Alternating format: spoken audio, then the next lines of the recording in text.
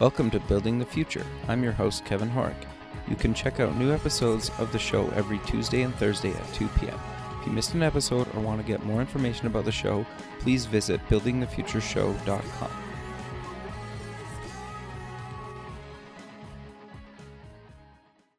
SoupX, the Startup Expo, North America's premier startup conference, is March 6th and 7th, 2017, in sunny Fort Lauderdale, Florida.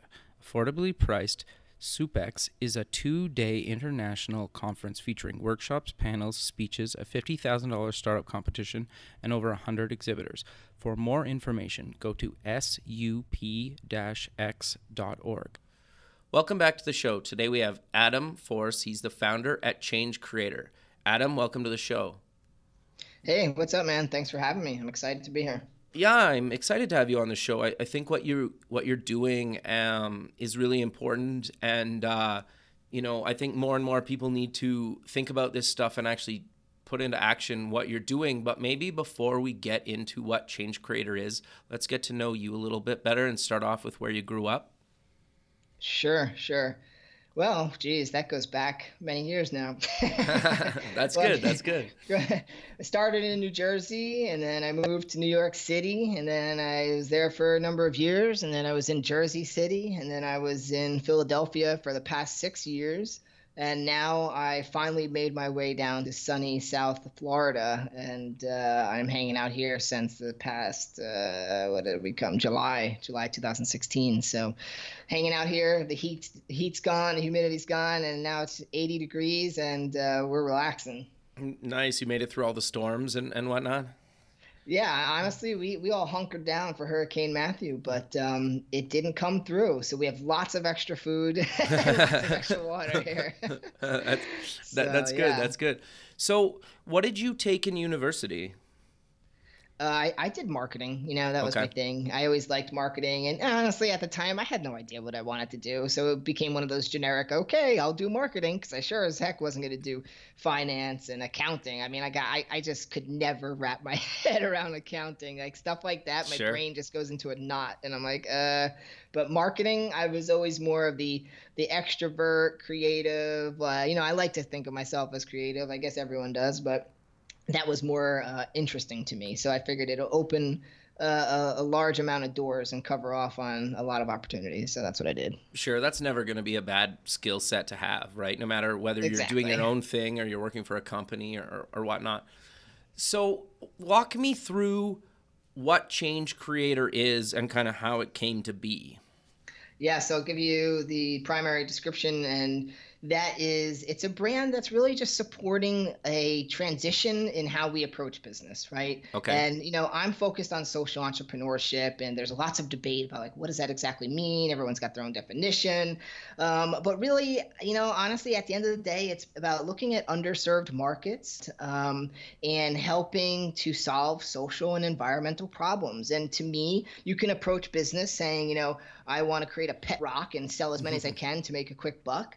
Or you create a business that is going to give people a new tool so they can live healthier or, have food on the table, put shoes on their feet, like these things that contribute to making the world just a little bit better. And when we do that, the common good is benefited, and as a whole, we're stronger. So I think that there's room for money to be made in business in general, and just we need to shift our perspective a little more about how we're approaching it. What are our intentions and what we're trying to get out of it? So that's what we're trying to support, and you can see there's a lot of data out there from Pew, Nielsen, millennial research, whatever it is.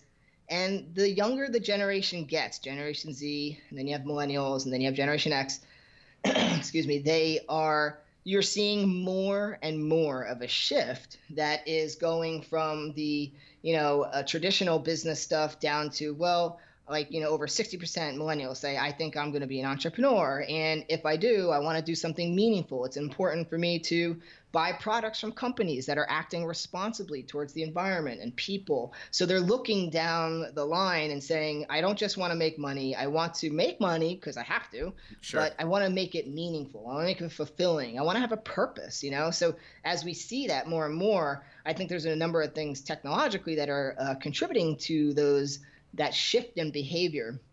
And as that's happening, it's kind of like I almost see it as a quiet revolution stirring up and slowly transitioning. Interesting. Yeah, and I want to help be the face of that and bring it to life more and kind of just make it become more of a standard approach to business. So that's kind of where my head is at.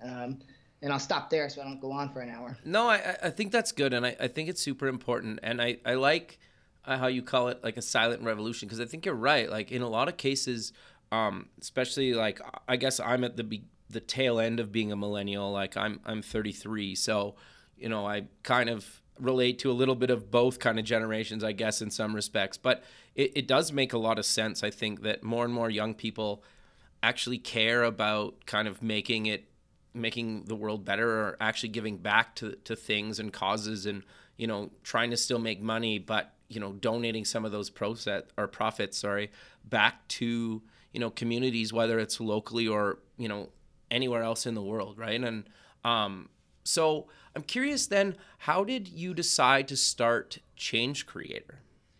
Yeah, I mean, at the end of the day, I was so stressed and so fed up with the hustle of, New York City, and I was working at, WebMD, and I love that company. It's a great company, and I've learned a lot. But the city hustle gets to you, and just the everyday rigmarole of going to work and blah blah blah, busting your hump, and the pace of New York, as you all know, is probably one of the highest paced cities in the world. Sure. I was sitting there with my now wife, and I was like, we've got to just get out of here. And I've always been into self development, and I read philosophy books or all these things to really help me just kind of manage my own stress and have good perspective on things. Sure.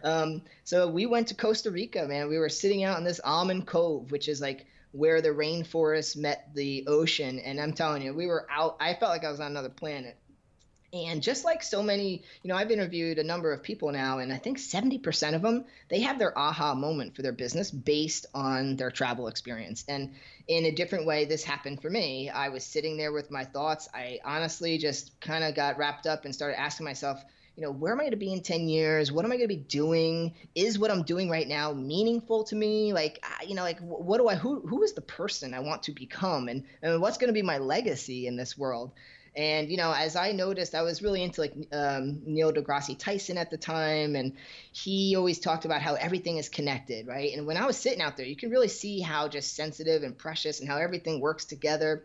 So long story short, I was walking down the beach, and I noticed these little grains of like, I was picking up the sand. I'm like, wow, nobody's out here yet. There's these little plastic particles in there that broke down in the ocean, and they're washing up on the ocean. I was like, man, it's really sad, and it's like choking our ocean.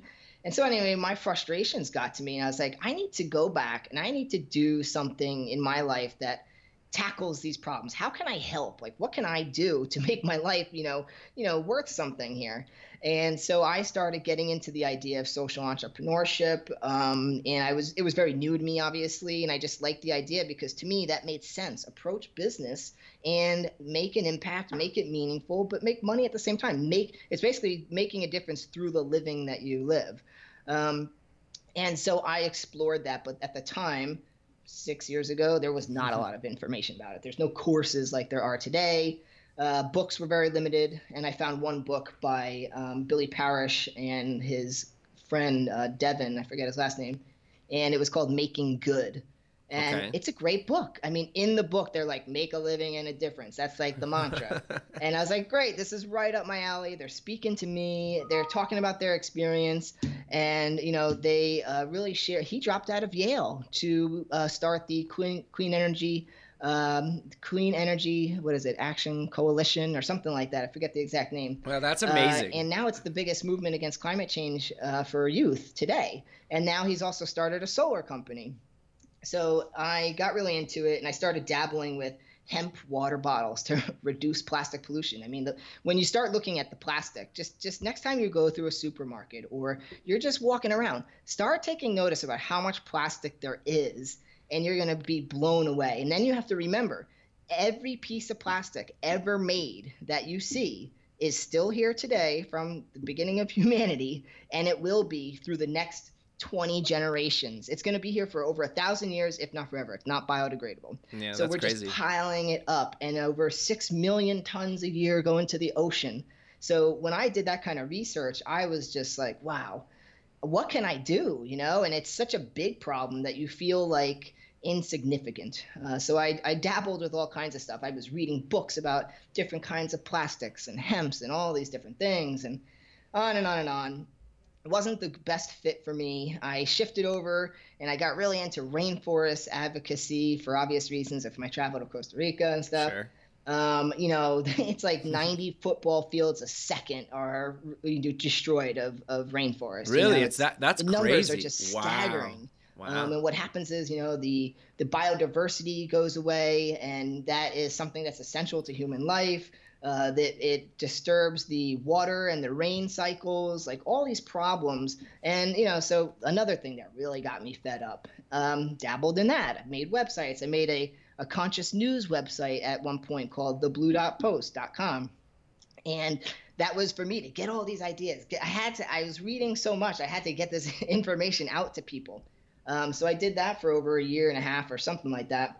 And then finally, because I was always listening to podcasts and reading books, I came across a podcast where they started talking about a digital magazine, and they were doing an entrepreneur magazine. And so they said that the readers were asking for more interviews with social entrepreneurs. So the light goes off for me, and I'm like, finally, this might be something I can wrap my head around, because what made it easier is I had skill sets in user experience, design. I know how to manage editorial, like stuff like that was more in line with who I was. So I actually took a self-inventory of like, what are my values? Who am I? What are my skills? All that stuff. And the magazine made the most sense for me. And so I said, great, maybe I won't be a actual social entrepreneur by definition, but I can play in the category. And what I can do is give people the information that I never had, and I can help them along their path, because what I do want to do is make as many social entrepreneurs as possible so that they can start using their brilliant ideas to address these insane problems, which are really created by just flawed systems, that are just failing people left and right. And so, I'll stop there, but that was the idea, and that's what really gave birth to it. I think it's great how you basically, took some time and kind of figured out kind of who you were and who you wanted to be and travel. I kind of had a similar experience. Like I spent some time in LA over the summer in 2004, and kind of I used to go to the ocean every day and just like sit like a foot from the water and just kind of like ponder who I was and what I wanted to be and what I wanted to do and that kind of thing. And I think I recommend that to a lot of people, is just kind of go somewhere, even if it's for like a few weeks or months or whatever, and just travel and kind of find yourself, especially when you're kind of young and whatnot. And I think I love how you basically took your skill set and are using it to actually like make a change and better the planet. And so I'm curious though. So you mentioned a podcast, you mentioned a magazine, and obviously you're covering kind of social entrepreneurs, but how do you kind of find your content and decide, what goes in the podcast, who you interview kind of for the magazine and for the podcast? It is a selective process. So I try my best, despite being spread pretty thin, but I try to make a strategy, and I think ahead about the types of things that are being discussed in the market right now. But what really drives it is who I believe I'm talking to specifically. Okay. It's the target audience. You have to understand your persona. And so I've gone through several iterations, excuse me, and hypotheses of, who my target audience segments are, and then who the most important segment that I'm talking to right now is. And so I've developed my personas and done a ton of research, and the research is very important. So you have your research on millennials today or entrepreneurs today, and then I've done surveys to my audience once I was able to build up some of the audience. I surveyed them to find out, well, what kind of problems are you having? Do you own a business now? Do you not own a business now? Why do you read Change Creator Magazine? And stuff like that. So now I can start understanding, well, here's what I need to put in here for content, because that's what the person I'm talking to needs. So that's the important thing to me. I think that if you don't know who you're talking to, even if it is a hypothesis, what are their favorite movies? And you might ask, well, why would you care about what someone's favorite movies are? I will give you a reason why. Sure. The reason why is if they tell you that it's Rudy and Remember the Titans, the football movie, or things like that, then you're going to sit there and say, well, this is a person that loves the idea of the little guy winning or overcoming adversity. And so then you're going to say, well, that might be then someone who's a good fit for entrepreneurial information, right? Sure. So it kind of gives you a sense of who they are. And those are the movies, though, that people watch over and over, despite how many times they've seen them. Why? Why do they keep watching them? Why do they like it so much? Where are they from? Where are they in their scale of consideration? Meaning, are they not even are they even thinking about social entrepreneurship at all? Maybe they haven't even heard of it. That's like the very, very top of the scale. But if you go down a little further, they might have heard of it but haven't done any research. Or maybe they heard of it and they've done a ton of research. Maybe they've heard of it and they've actually attempted to start a business, but they're stuck. So like, where are they in that scale of considering this category? And so you got to know where they are. Otherwise, you don't know what they need at that point in their life. So I think that's an important part of the process, and that is what dictates some of our content, especially the blog, which I'm trying to get ramped up a little bit more. And in the magazine, I tend to look at who the key front feature will be on the cover. Sure. And, for example, if I have somebody like Neil Patel, who just got released this past October, he's a marketing expert, but he wrote a great book about having meaning in your life and hustling to live that passion.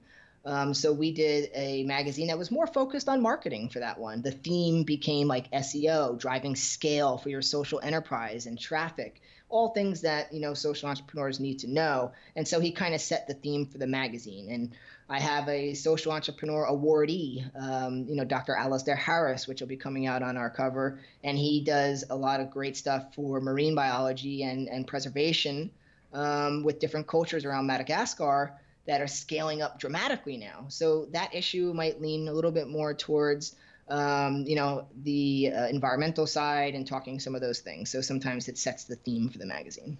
That's awesome. I think that's great. So how often are you releasing new issues? It's every other month right now. Okay.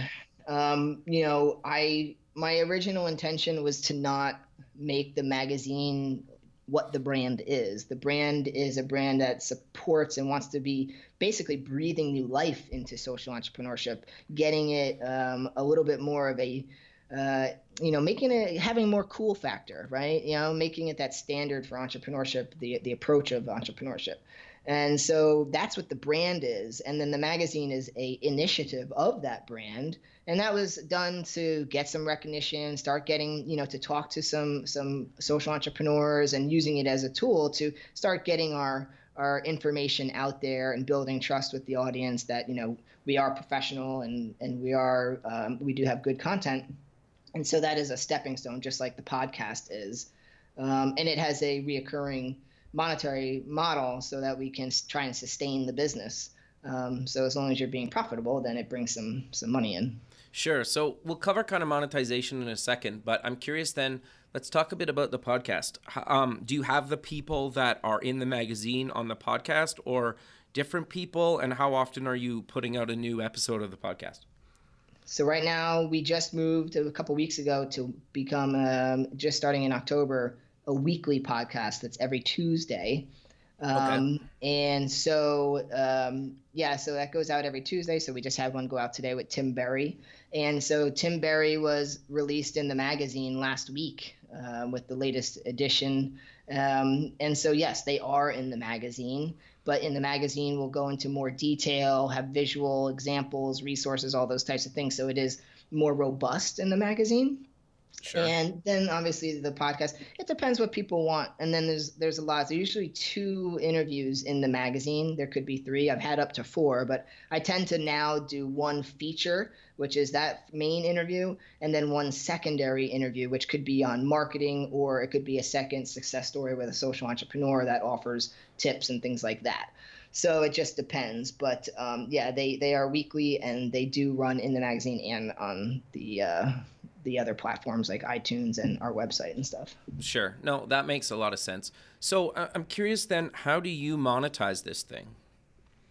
It's just a basic subscription model like other magazines. So, you could do $1.99 a month just to make it simple, or you do $19.99 for the year. I mean, both are super. I mean, I would charge $100, to do it, just because the amount of work and time and the design and the content and just everything that goes into one magazine, I think is undervalued. But we're not trying to price gouge people just to make money here. The idea is to get content out there and give people a resource they can use to really boost their business if they already currently have one, or learn how to take the steps they need to take in order to get their social enterprise off the ground.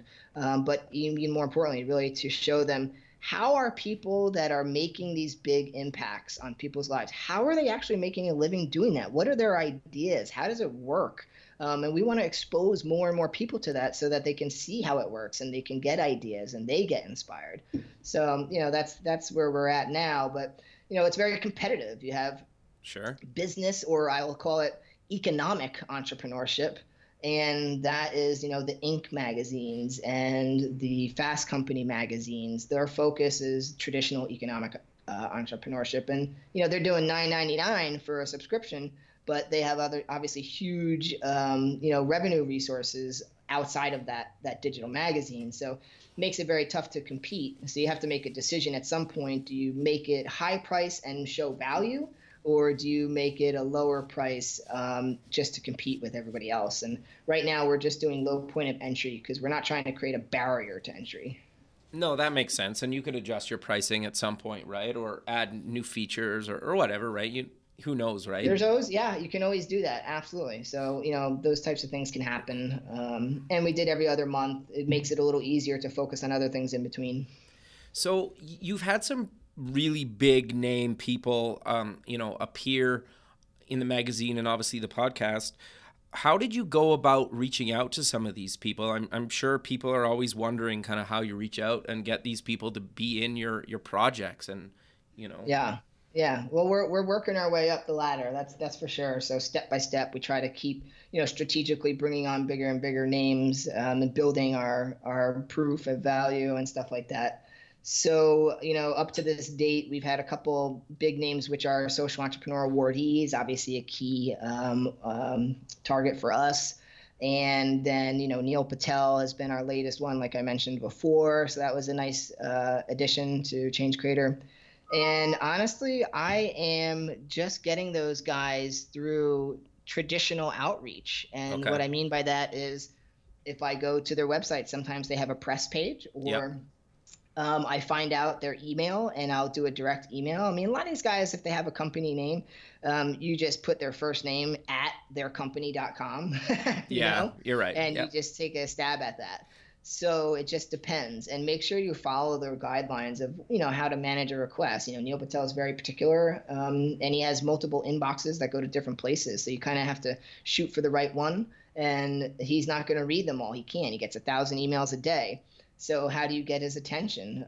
I went directly to him, with his email, and did an outreach, and I kept it super short, super precise. And I showed value towards him because he has this book he had a book that was coming out, the one that I mentioned earlier. And so I talked about that. It was a free press opportunity, put him on the cover of a magazine. People seem to be attracted to the idea of a cover of a magazine. Totally. And so it happens that way. I've had a few people say no that are super busy. And it's understandable, right? But otherwise, it's been pretty standard. I haven't had to do anything tricky. I know some folks there's a lot that can be done, going to Amazon and looking at the upcoming books and stuff like that. So I've done some stuff. That is how I found Neil, but I didn't contact like their publishing company and all that stuff. I just found out that they have something coming up that I can speak to. And then I went into the traditional outreach route. If I don't hear back, then I'll start exploring other avenues. But the subject line front cover of magazine, usually gets them. Kind of do the same kind of stuff. Like I cold reach out to people for the show, and like you said, sometimes you hear back, sometimes you don't hear back. But I think most people are really happy to talk to and promote what they're doing, right? And especially when you're putting it in a positive light, and you're trying to, you're basically saying like, I love what you're doing. You want to have a conversation, and most people are willing to do that, right? If they can schedule it in their busy schedule. 9 times out of 10, yes. And the busier they get, when you get up to the Arianna Huffingtons and Tony Robbins, they have so many people coming at them for requests that, they're going to be looking for you to prove your value of why they should spend time with you versus someone else, because they can only do so much at a time. So it's, what's your reach, what's your readership, and all these kinds of questions will come out. So if you're prematurely getting in front of them strategically, and you don't have certain things to speak to of that kind of value, not to say it can't be done, but it'll be more difficult. Yeah, very much so. That makes sense. And then you give part of your proceeds to charity, correct? Yeah, so at the end of each year, we'll do an assessment and do 10% of earnings towards the Charity Water. I think it's such a great group. Yeah, no, I learned about Charity Water a number of years ago. Kevin Rose runs a show. It was like foundation.kr was his domain or something. I don't know if he still does it, but it was like him interviewing kind of other entrepreneurs in the Valley. And then he went to Google Ventures and he kind of kept doing them a bit. But that's where I learned about them. And I think their cause is really, really cool and great, and what they're doing for kind of the whole kind of global scale. But do you maybe want to kind of cover exactly what that charity does, just for the listener that doesn't know what about them?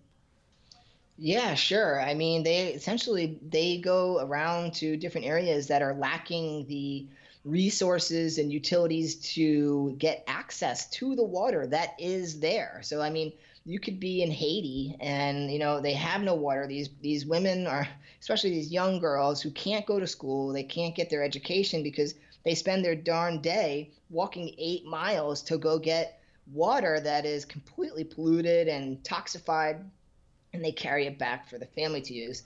Then they get sick. It's just a horrible cycle. And it's not that there is no water there. It's that they don't have the tools to get to it. So Charity Water, for every about $10,000, you can have a well built. And so that is, they will go there and they dig the well, they give them the access, and then now they're not walking 8 miles anymore. So the short story is they basically are doing the work that to tap the resources that are there. Yeah, that's awesome. So I'm curious then, there's got to be a lot of people out there that are looking to kind of give back and do some sort of social program, maybe even in their company. What do you tell people to how to get started in actually caring and kind of giving back when you're, have a company that's been running for a number of years? If you already been running for a number of years? Yeah. I guess it depends on what your company is and what it's doing. I mean, if you haven't started it, just like, virality, it's like, have you built the company with that intention, meaning that your output and your product or service is, rendering a social or environmental service. So, it gets to be more difficult if you're just creating, some widget that is for people to comb their hair. If you want to do something then that is more responsible or supportive, and it's not essentially the product, is a couple things. One, make sure your product is being built sustainably. Okay. Where are the resources coming from? How are the people treated that actually make those resources? And then what are those resources? So you have fair trade, you have responsible, resource collection for your building of your actual product and manufacturing. So sustainability is a factor. And then you have the TOMS model, like Blake Makowski, that you can apply, which is, a buy one, get one. So if you buy a pair of shoes, he gives one away. Sure. Can you apply a model like that so that you can support people in a certain way? Maybe even if it is a comb, hey, that is something that other people need too, that they probably don't have access to. So there's opportunities like that. Contributing to charities is another method, but charity is different because that is not, it's not necessarily giving people a tool to, it's a little bit different. So like when you do a charity, that is, I guess your question is a little bit different because you're talking about giving a good spin to a company that already exists. What I was going to say about a charity is that it's more of a short-term win. So they play a very important role, but it's for the immediate. For example, if people are starving and you raise funding to give those people food, like with this charity, sure, then they're going to alleviate the problem for a temporary period of time, but they're not actually going to give them the tools or change policies or change the system in any way to shift the equilibrium, the norm, so that that problem doesn't exist anymore. So it's just that temporary relief. That's all. No, that makes sense. And so I'm curious then, like, I guess it's changing the mindset, right? Because what comes to mind is anytime there's like a major holiday, whether it's like Thanksgiving or Christmas, there's all these like food and gifts and drives and whatnot.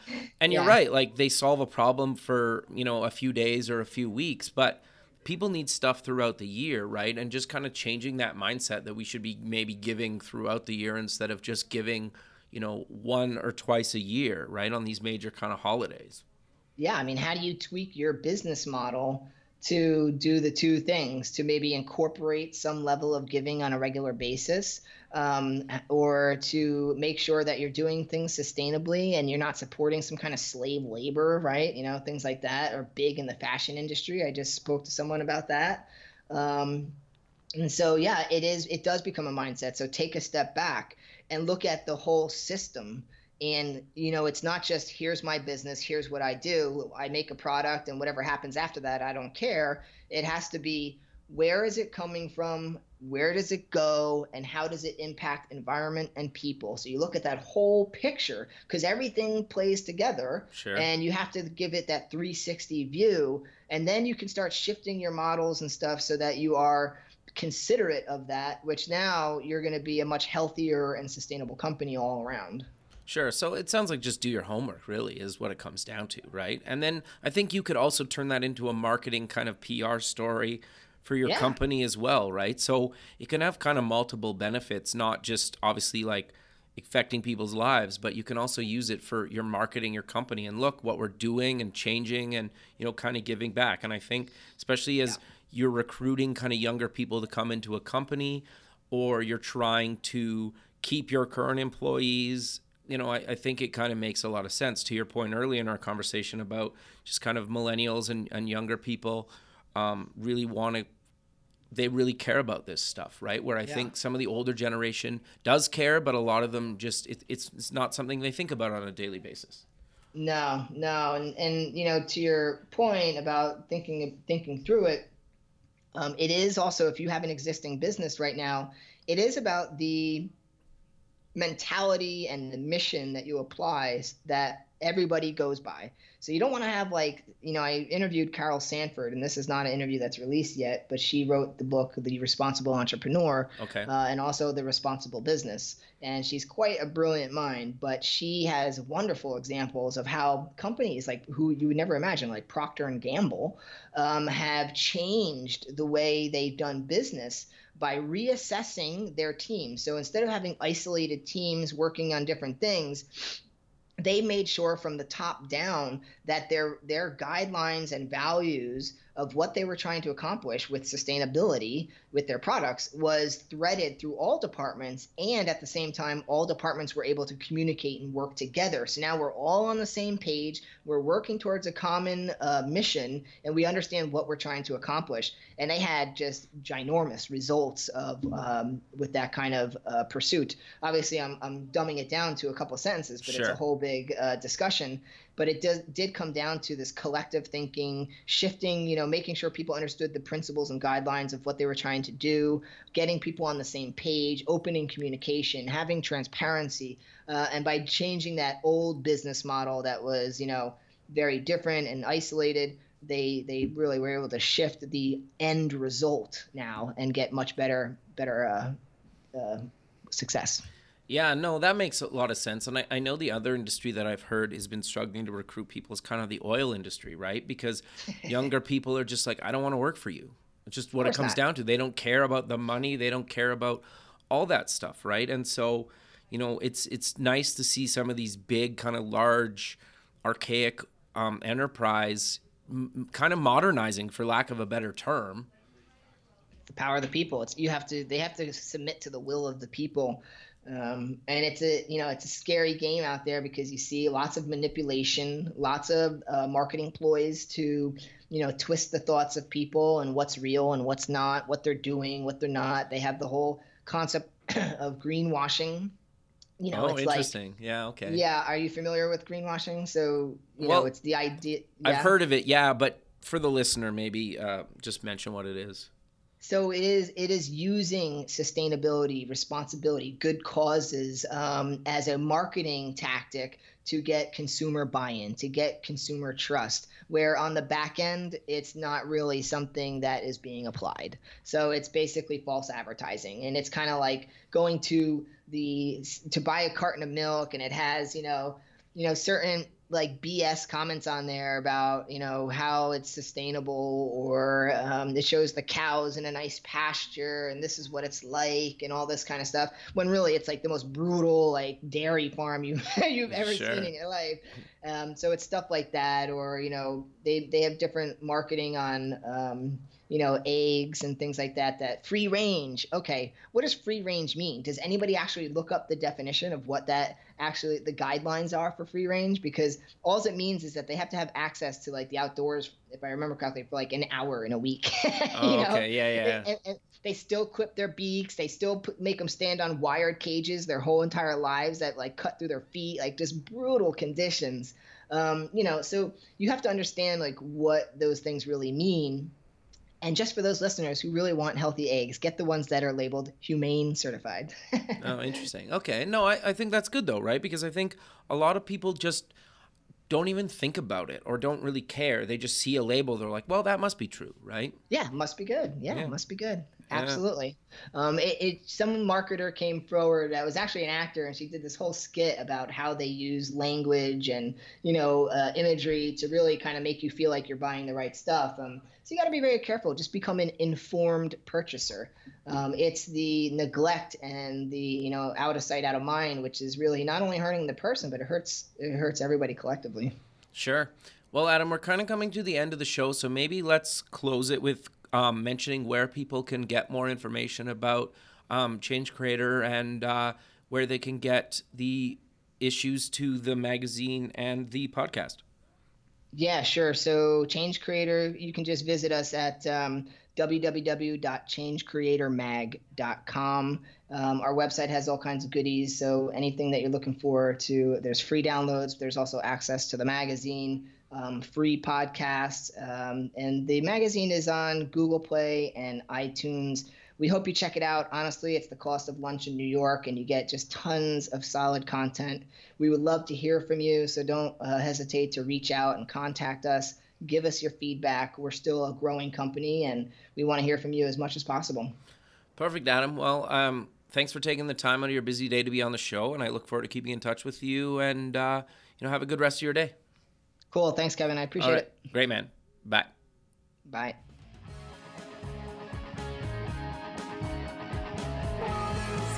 Thanks for listening. The music for the show is done by Electric Mantra. You can check them out at electricmantra.com and keep building the future.